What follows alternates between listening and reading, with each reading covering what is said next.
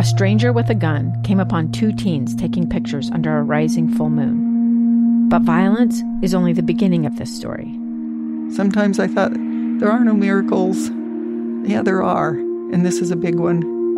I'm Amy Donaldson, and I've spent my career talking about how lives are undone by violence. The Letter is a podcast about how lives are remade. Follow The Letter at theletterpodcast.com or wherever you get your podcasts. Hi, I'm Ryan Meeks, and after years of trying to make life work as a struggling artist, independent filmmaker, and musician, I thought to myself, hey self, wouldn't it be helpful to ask other artists how they're finding their path in this world? And so now, that's exactly what I'm doing on a bi-weekly basis. Welcome to the Path of Art.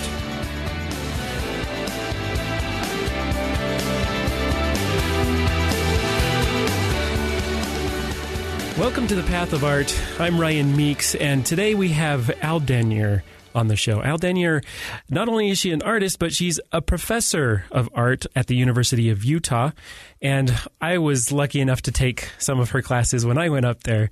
Welcome to the show, Al. Thank you, Ryan. Thanks for having me. Yeah, so do you want to do a little introduction about yourself? As you said, I teach at the University of Utah in the Department of Art and Art History.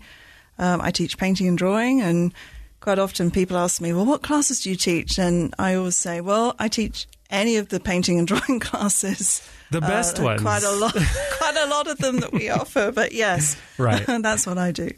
Right, it's all the best ones. That's the correct answer. Oh, yeah.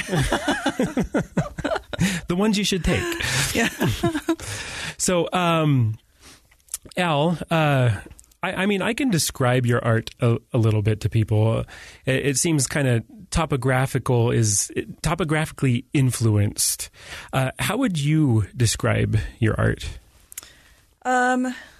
Yes, topographically influenced is a good one.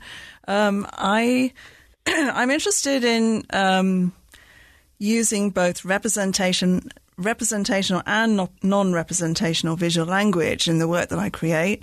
But I am very influenced by geography. I look at maps a lot for my inspiration. I also look at a lot of aerial images that I find. And I also describe myself as an obsessive mark maker. So that features largely in the way I make work. Lots of lines. Lots of very tiny lines is a good way to describe what I do. Well, and if you haven't seen Al Denyer, make sure you look her up when you're listening to this podcast so that you can see what we're talking about. It's some really interesting work, and there is a lot of time that goes into your pieces. I've seen you work extensively on them in your office, and there's a lot of time that goes into most art. I mean, but when you think of like a portrait, you're thinking like 40 to depending on the size, 40 to 80 hours, but yours seem a lot longer. Yes. I just finished a piece. And I worked it out, and it's basically been something I've been working on for about a year, on and off. I mean, obviously because I'm not in the studio all day every day, but yeah, it's taken me a year to finish that piece. And if you see it, you'll realize, okay, yeah, I see why.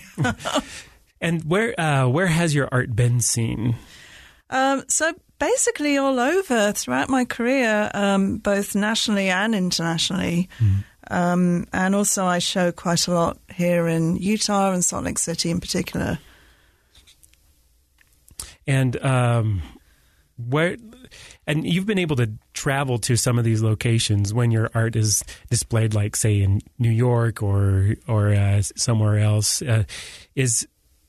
What is that like when you have your piece somewhere and you just get to kind of go vacation to see it? Is that kind of how it is, or is it more like a work trip for you? It's more like a work trip, yeah. I mean, actually, I just recently was in Baltimore, Maryland, where my work was in an exhibition there, and that was, it's definitely work because there's a lot is involved with, I suppose the business side of visual art, where you make the work and then once it's in the gallery and you have an opening, it's kind of more like business where yes, you're at the opening, but you're also there to help promote your work. Right. So yeah. And that's, not to get on too far of a tangent here, and that's kind of the part that us creatives struggle with the most, I would say, is that business portion of it. And how do you deal with that when you're out there? I think it's tricky for a lot of artists, and I think when you're at an opening, in particular for your work, I always think about how much of a sidestep that is, because as artists, visual artists, we're usually in the studio by ourselves and we're essentially introverts. Mm-hmm. When you go to an opening and you're there to promote your work, you suddenly have to become this extrovert, and it is quite a step from the studio to the gallery sometimes. But it's something you have to kind of find a way to make that work, because it is part of what you do as a visual artist, the representing your work and promoting it somehow in a gallery setting. Mm. And so let's talk about your most recent work. Was that the one where you went to? Did you say Baltimore? Baltimore? No, actually, the most recent work. I just finished, the one that was in my studio for a year, is actually quite large, and that's partly why it took me so long to complete it. And it's called Geosites, and it's 60 inches long by about 36 high.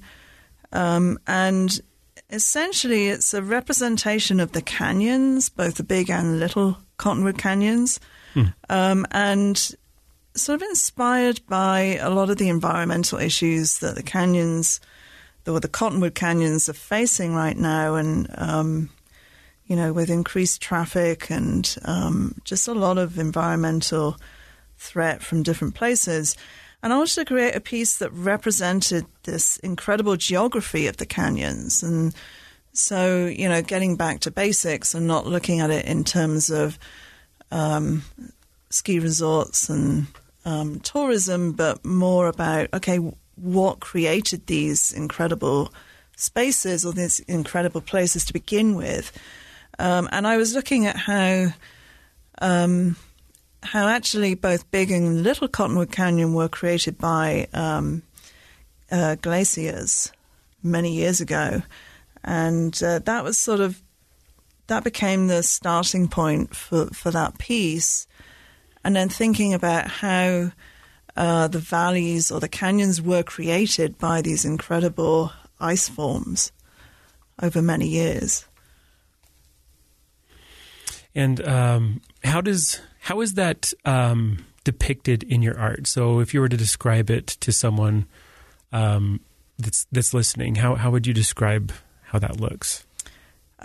So we talked about I use a lot of little lines, particularly in this piece, and interested in how topographical lines can describe form on a map, a two-dimensional map, and sort of taking that as a starting point and utilizing the same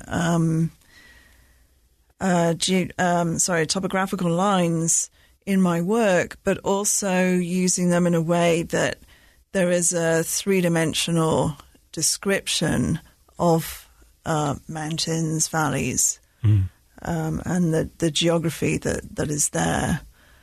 And I've also been looking at how images get somewhat altered through different processes, and particularly with a lot of the Google Earth imagery, the 3D Google Earth I suppose it's like a simulation of an actual space. And I've been actually really interested in how that changes a landscape form in particular and makes it look a little bit different. Right. So that's also been an inspiration for this work. So, and as we mentioned before, you're also a professor up at the university. And so how do you make time for all of this? I mean, I imagine being a professor sucks up a lot of your time, right? And so how do you make sure that, like, how do you find the balance, family, professor, artist? How do you balance that out? Yeah, it's a tricky one. I often describe my job as quite often teaching can be the tip of the iceberg. But everything else that goes into teaching or into preparing classes and grading and lots of other stuff that comes under my job title, yeah, it is tricky. Basically, I just try to be creative and I try to be strict. We're blocking in studio time whenever I can. Usually I like to get my paperwork done first.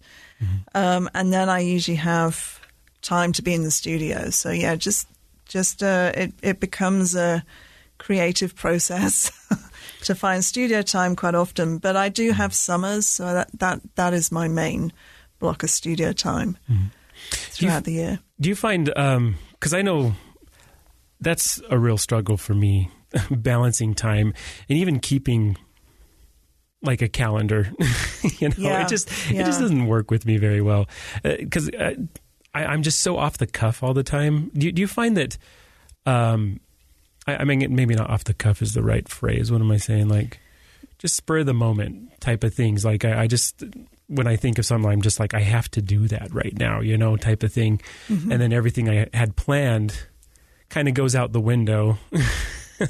And then I just hyper focus on this one thing. Maybe that's just ADD. I do struggle with that. But do you find that to be like a kind of just something that creatives deal with? Like that most creatives have kind of that same kind of tendency where chaos is kind of better to thrive in?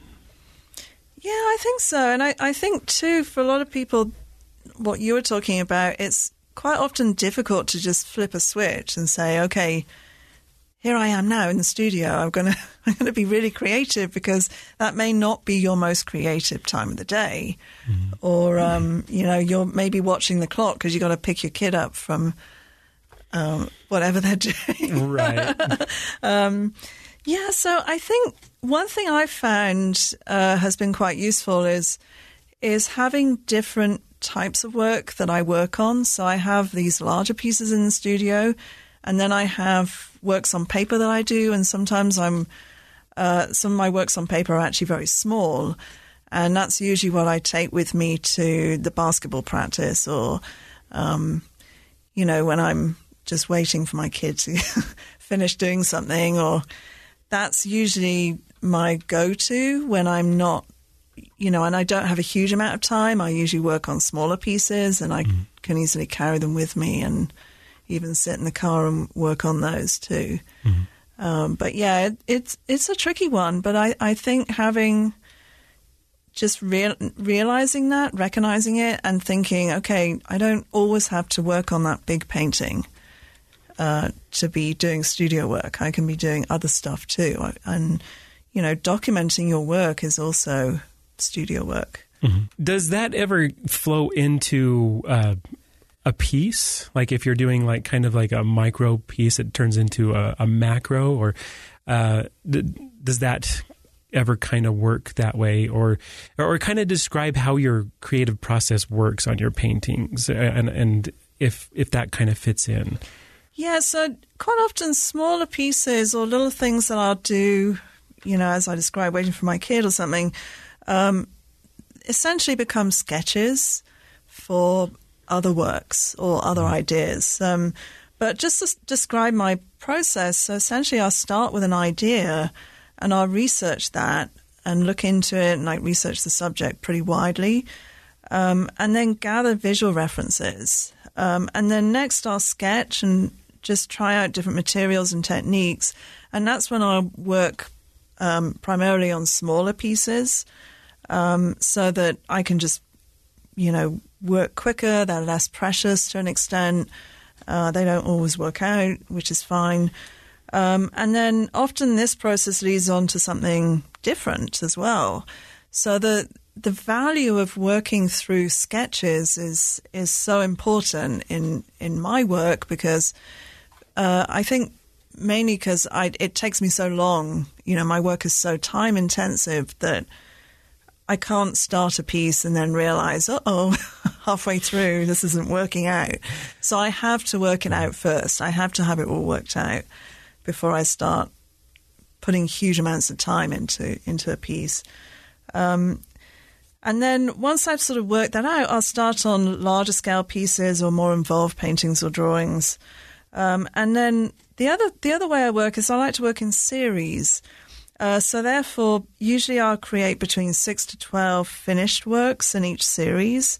And by working this way, I feel I'm able to just dive deeper and explore my ideas or starting points a little bit more. Not all of the pieces will always work out or be in the series. Sometimes I'll create a piece that's kind of so out there it just doesn't fit in that series, and then it becomes a starting point for the next series. And usually it'll just kind of go that way, and I end up, that's how I create a body of work through a series of works. Okay. And so how do students or just artists, like after they graduate from college, how do you navigate the industry? Because, I mean, there's various creative industries out there, but I think maybe the painting and drawing one is kind of just the most almost mysterious. Does that make sense? Yeah. Yes, and I would say there's no one formula, which kind of makes it more difficult, which is like you mentioned, the mysterious aspect to it. Because there's no one way. You can't just say, okay, when you leave college, you need to do this, this, this, and this, and then you will be successful. Because there are so many paths, I think, that you can go down as a visual artist. We tend to think about visual artists, or particularly painting and drawing, people who use painting and drawing as, that there's one career, and that's the gallery artist career. But actually... Yeah, I believe that's the first thing, like, you think of. Yeah, like when you're like, what am I going to do with this? Galleries, right? But actually there are so many other different paths that you can take, and although many artists will exhibit and sell their work through galleries, it's important to remember that, you can do so much more and have a huge amount of success doing that. Essentially, if you're a creative person and you're determined, you can make it work, is what I always tell students. And have you had any students that you've seen them just kind of blossom afterward, and just kind of seen how unique their path has been? Yeah, and I think once somebody finds their path or finds their niche, it's sort of like, okay, this is it. I'm going to make this work. And always to remember that there could be many, that path can take many turns as well, that you may start doing one thing and then realize, oh, no, wait, this isn't quite right, or I'm not loving this. And you'll just sort of take a turn and make a change and then find another niche. And yeah, it is, I think the career path of the visual artist is a very creative path in that sense. But the key is, I think, always finding something that you love doing. That, I always think that the worst thing you could be doing is something you hate in life. Yeah. But there's a lot of things that I love doing that don't make any money. But the key is to try and find a way to make money doing those things you love. Right. And I guess that's kind of where most of us are, Yeah. It's just trying to figure out that balance. And again, it's not like I want to make money doing this. It's like I got to feed my family, and do something I enjoy, right? Yeah, and sometimes it means having a job that basically feeds the family, so you can do what you want, with your art. And just finding that balance, I think, is a really important aspect to being a visual artist. Okay. Well, we're going to go to a quick break here. Again, we're talking with Al Denyer, a professor at the University of Utah and an artist, and we will be right back to talk with her about her path specifically, just kind of more details about how she got to where she is. We'll be right back.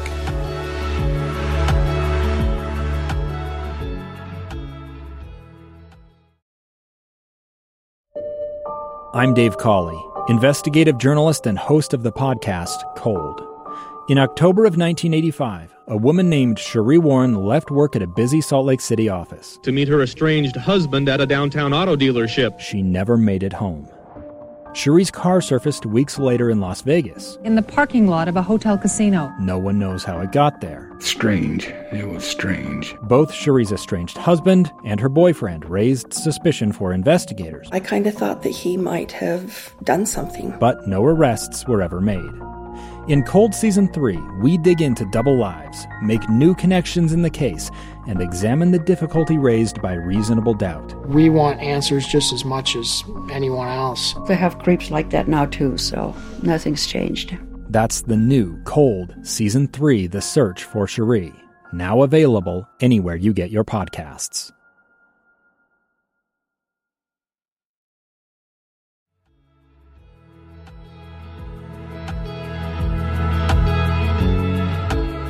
Welcome back to The Path of Art. I'm here with Al Denyer. She is our guest for today, a professor up at the University of Utah and an artist. We talked a lot about her art in the first half. Now, Al, I want to get into your path specifically. What got you interested in creating and teaching? I know that's kind of a two-part thing because you're both an artist and a professor of art. And so, what just got you interested in all of this art stuff, to begin with? Well, firstly, creating art. Visual art was something I always gravitated towards, even as a young child. And I always wanted to be an artist and was determined to make that happen. And, that was it, really. It's like, this is what I want to do. I don't want to do anything else. And so I guess it became about, how am I going to become a visual artist? So that's how I got into the creating side of the art. And then teaching was a little not as predictable in a way. While I was an undergraduate student, which was a while ago, I was asked to teach some art. I believe there were drawing workshops for high school kids as well as adults. And up to that point, I'd not really thought about going into teaching. However, I realized how much I really enjoyed teaching as a result of these workshops. And I was consequently asked to teach more, and teaching became part of what I did. And that's essentially how I got into teaching. I just realized it was something I really loved doing, and you kind of had a knack for it. And I guess. And since that starting point, I think I've taught continuously in the community as well as school and colleges since that point. So that was how I got into teaching. And it's just something I really love doing. And so was what experience kind of led you to pursuing your passion as a career? I know we talked about how it was just kind of always your thing. You always just wanted to be that since you were a kid. But was there anything along the way that kind of pushed you into making it your career? I think I was always really inspired by looking at art in museums and galleries, and also meeting artists and just being determined to make that happen early on in my life. I remember as a teenager in high school, I asked a lot of questions on how to become an artist. Like, how can I do this? And just found out as much as I could early on what is the path to becoming a visual artist, and was told, oh yeah, what you want to do is go to art school, and so that became my focus. And then finding out, well, what do I need to go to art school? What do I need to get into art school? And in the UK, it's a slightly different system where you have to apply to an art school with a portfolio, or you did back then when I was applying. And so that became a good focus for me as a teenager to work on producing the best body of artwork I could, so that I could move on to the next step, get into art school, and then essentially start my career as a visual artist that way. So after starting your career, was there anything that kind of led to the first success of your career? I guess a lot of people would imagine, hey, I got into a gallery. Yeah. But that's not always the case. That's not always a success, but it could be. What would you say was that first success in your career? I think of it more as an opportunity, and throughout my career, it's been opportunities that I feel have really made my career. You'll get one opportunity and it will lead on to something else, and that leads on to something else, etc. But for me, I think it was my acceptance into my first art school program, and it was an incredible year. It was just a 1-year program, and that was the first time in my life that I'd just been doing art all day, every day, and I was so incredibly happy doing that, and just realizing that, oh my gosh, I've been waiting so long to just be doing this, and this is fabulous. And it was a significant point in my career, as it served as just this reinforcement of my convictions that this was really what I wanted to do in my life, and from there it led on to more opportunities. Right. And so what was kind of like the drive what was kind of the thing that brought those opportunities? Was it just getting out there, like unintroverting, doing that type of thing? Like what was that? I guess, yeah, just making work. And I think always as a visual artist, you always want to be making work. Essentially, it's your work that speaks. And so you always want to be making the best work that you can possibly make, and just trying to get that out there and applying for different things. And that's where opportunities arise, when, you'll get accepted into something, or you'll get asked to do something, and then that will quite often lead on to something else. So it's kind of that web of human relationships, that just kind of develops as you go along with just doing your own thing, and kind of makes art in itself, right? Yeah, and it's sort of, a lot of it is building your CV. You'll sort of be asked, you'll get one opportunity to do one thing, and then because you now have experience doing that, you then get asked to do that again, but in a different setting, and you're constantly building on that. Right. And so what did you learn from that first success? Did you get any lessons, like life lessons, that after that you were just kind of like anything that kind of made the path a little easier from that point on? So tell me about a time where things didn't look like, it didn't look so rosy, like your future was not looking exactly the way you had pictured it. How did you look through or get through going through those times where it didn't look like it was going to work out? I think throughout my career is the answer to that. In this field, rejection is part of the life of the artist. And, often you apply for things and you get rejected. And it's not unusual to have more rejections than acceptances, and sometimes the pendulum swings and it goes the other way, and you're suddenly so overworked that you're like, oh my gosh, how am I going to deal with this? But yeah, that's just how it is. You know, some things you'll get accepted for, and other things you don't, and you just have to learn very quickly to move on, brush it off, deal with the rejections, and you know, it's not a big deal. It's just part and parcel of it. You have to stay focused on your own goals, I would say, and just not let rejections derail your focus and undermine your confidence, because I think it's very easy for that to happen. Often you do get rejected from an exhibition because your work is just simply not a good fit with the other work that has been selected, or the decisions that the curator is making.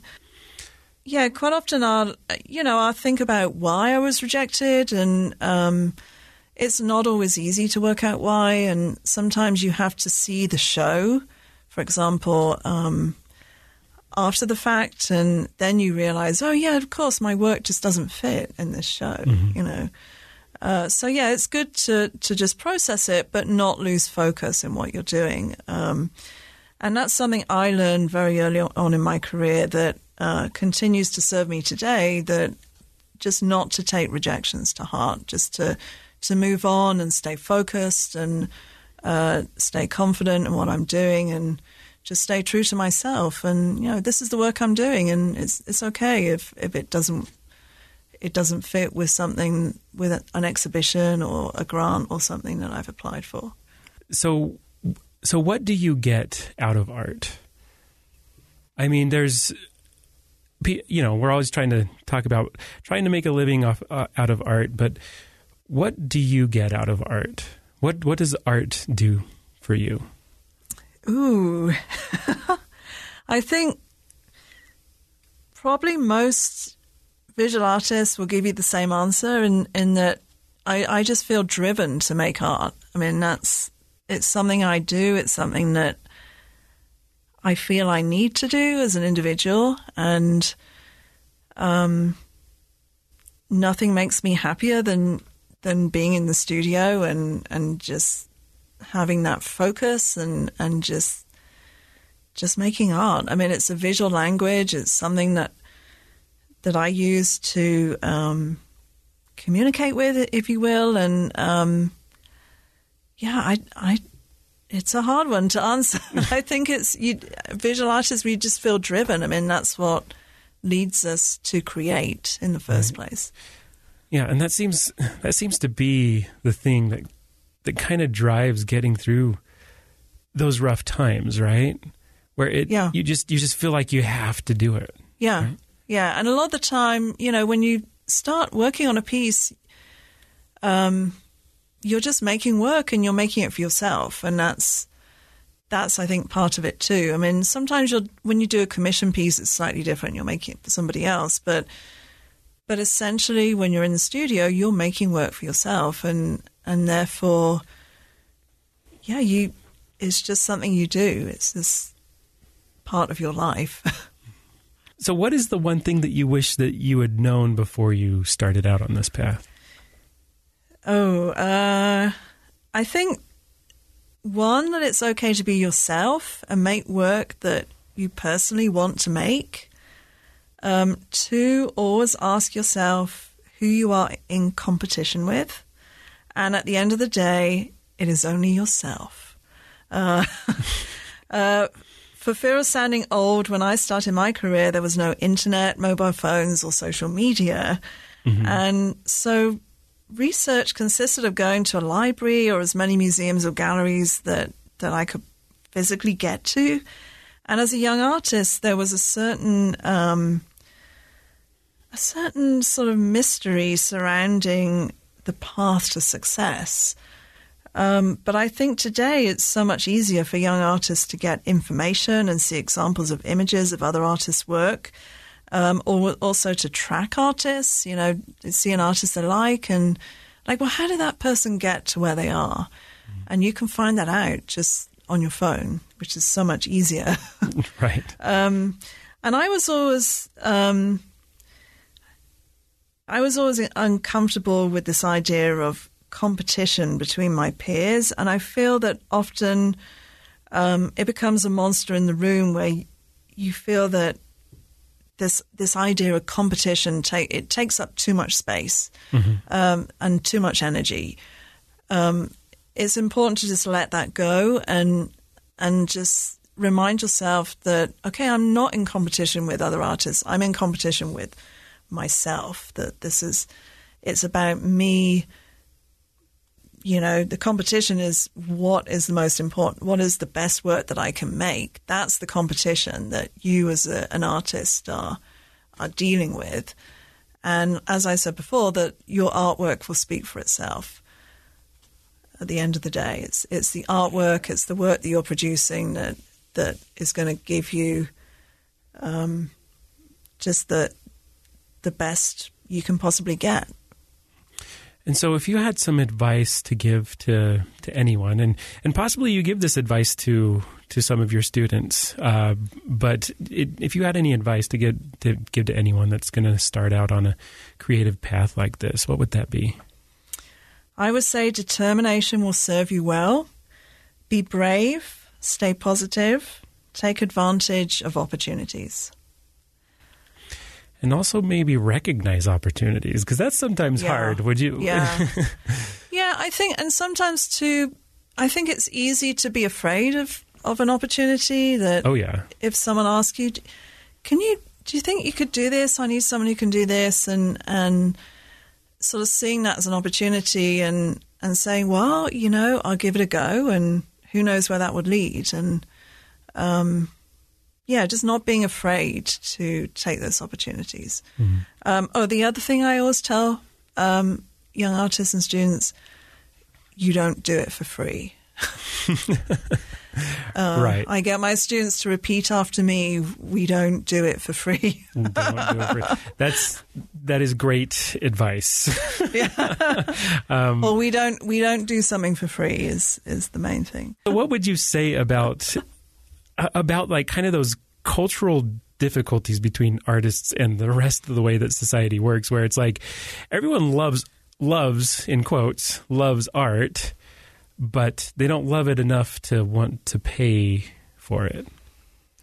Yeah, I think a lot of it is a lot of people just don't realize the value or the amount of time that goes into making artwork, and that is the disconnect. I think there is quite often a feeling that, oh yeah, you can just like make something in 30 minutes, painting, and you call it done sort of thing, and then sell it for millions or whatever.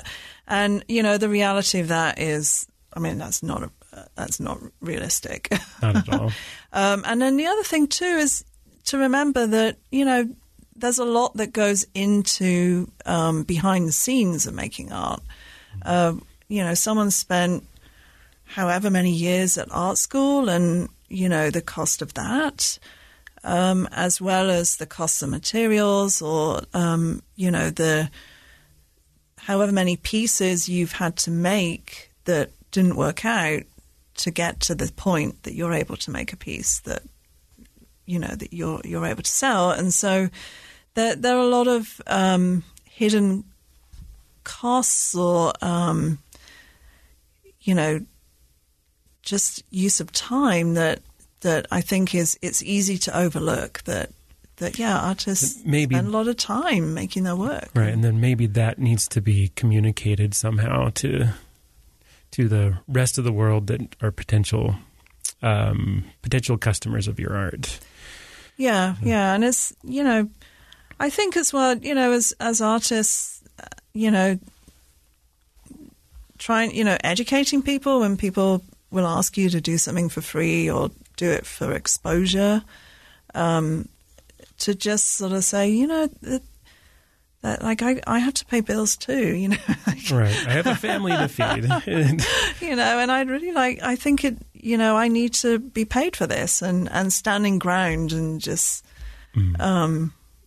making it clear that, you know, you wouldn't ask you wouldn't ask a lawyer to do something for free. So I ask an artist, and yeah. Yeah, but a lot of people would ask their nephew to photograph their wedding instead of pay for it. Right? Well, what is next for you, Al? What's next on the horizon for you?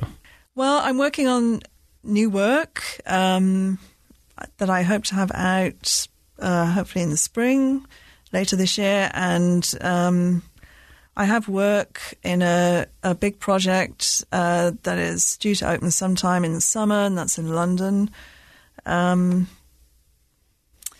Let's see. The new painting I mentioned is currently at Modern West Fine Art, and also it can be seen on my website along with other work that I'm creating. Is Modern West Fine Art a place here in Utah, or is that somewhere else? Yeah, it's here in Salt Lake City. Okay. Cool. And it's a gallery. All right. Well, yeah, so everyone out there listening, get out and see art. Go and check out Al Denyer if you haven't seen her stuff. It's pretty cool, especially if you really like line creating form. It's really cool stuff. And so thanks for listening. Thanks for coming on the show, Al. I really appreciate it. Thank you, Ryan. This has been great. Thanks for asking me. Yeah, sure thing. And this is another episode of The Path of Art. We will catch you on the next one. Thank you for listening to The Path of Art. If you or someone you know is creative and would like to tell your story, reach out to me at rmeeks@ksl.com. I might feature you on the show. If you liked our conversation, please make sure you follow the show and give us a 5-star rating and review. It really does help people to discover the show. Also, make sure you follow The Path of Art podcast on Facebook, Instagram, and TikTok. Thanks for listening, and I'll catch you next time.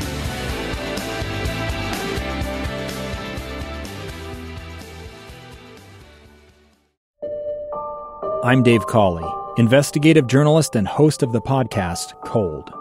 Don't miss Cold's new Season 3, where I look into the unsolved disappearance of Sheree Warren, a woman last seen leaving her job at a Salt Lake City office in 1985. Police cast suspicion on Sheree's estranged husband and boyfriend, but never made any arrests or recovered Sheree's remains. Find Cold Season 3, The Search for Sheree, anywhere you get your podcasts.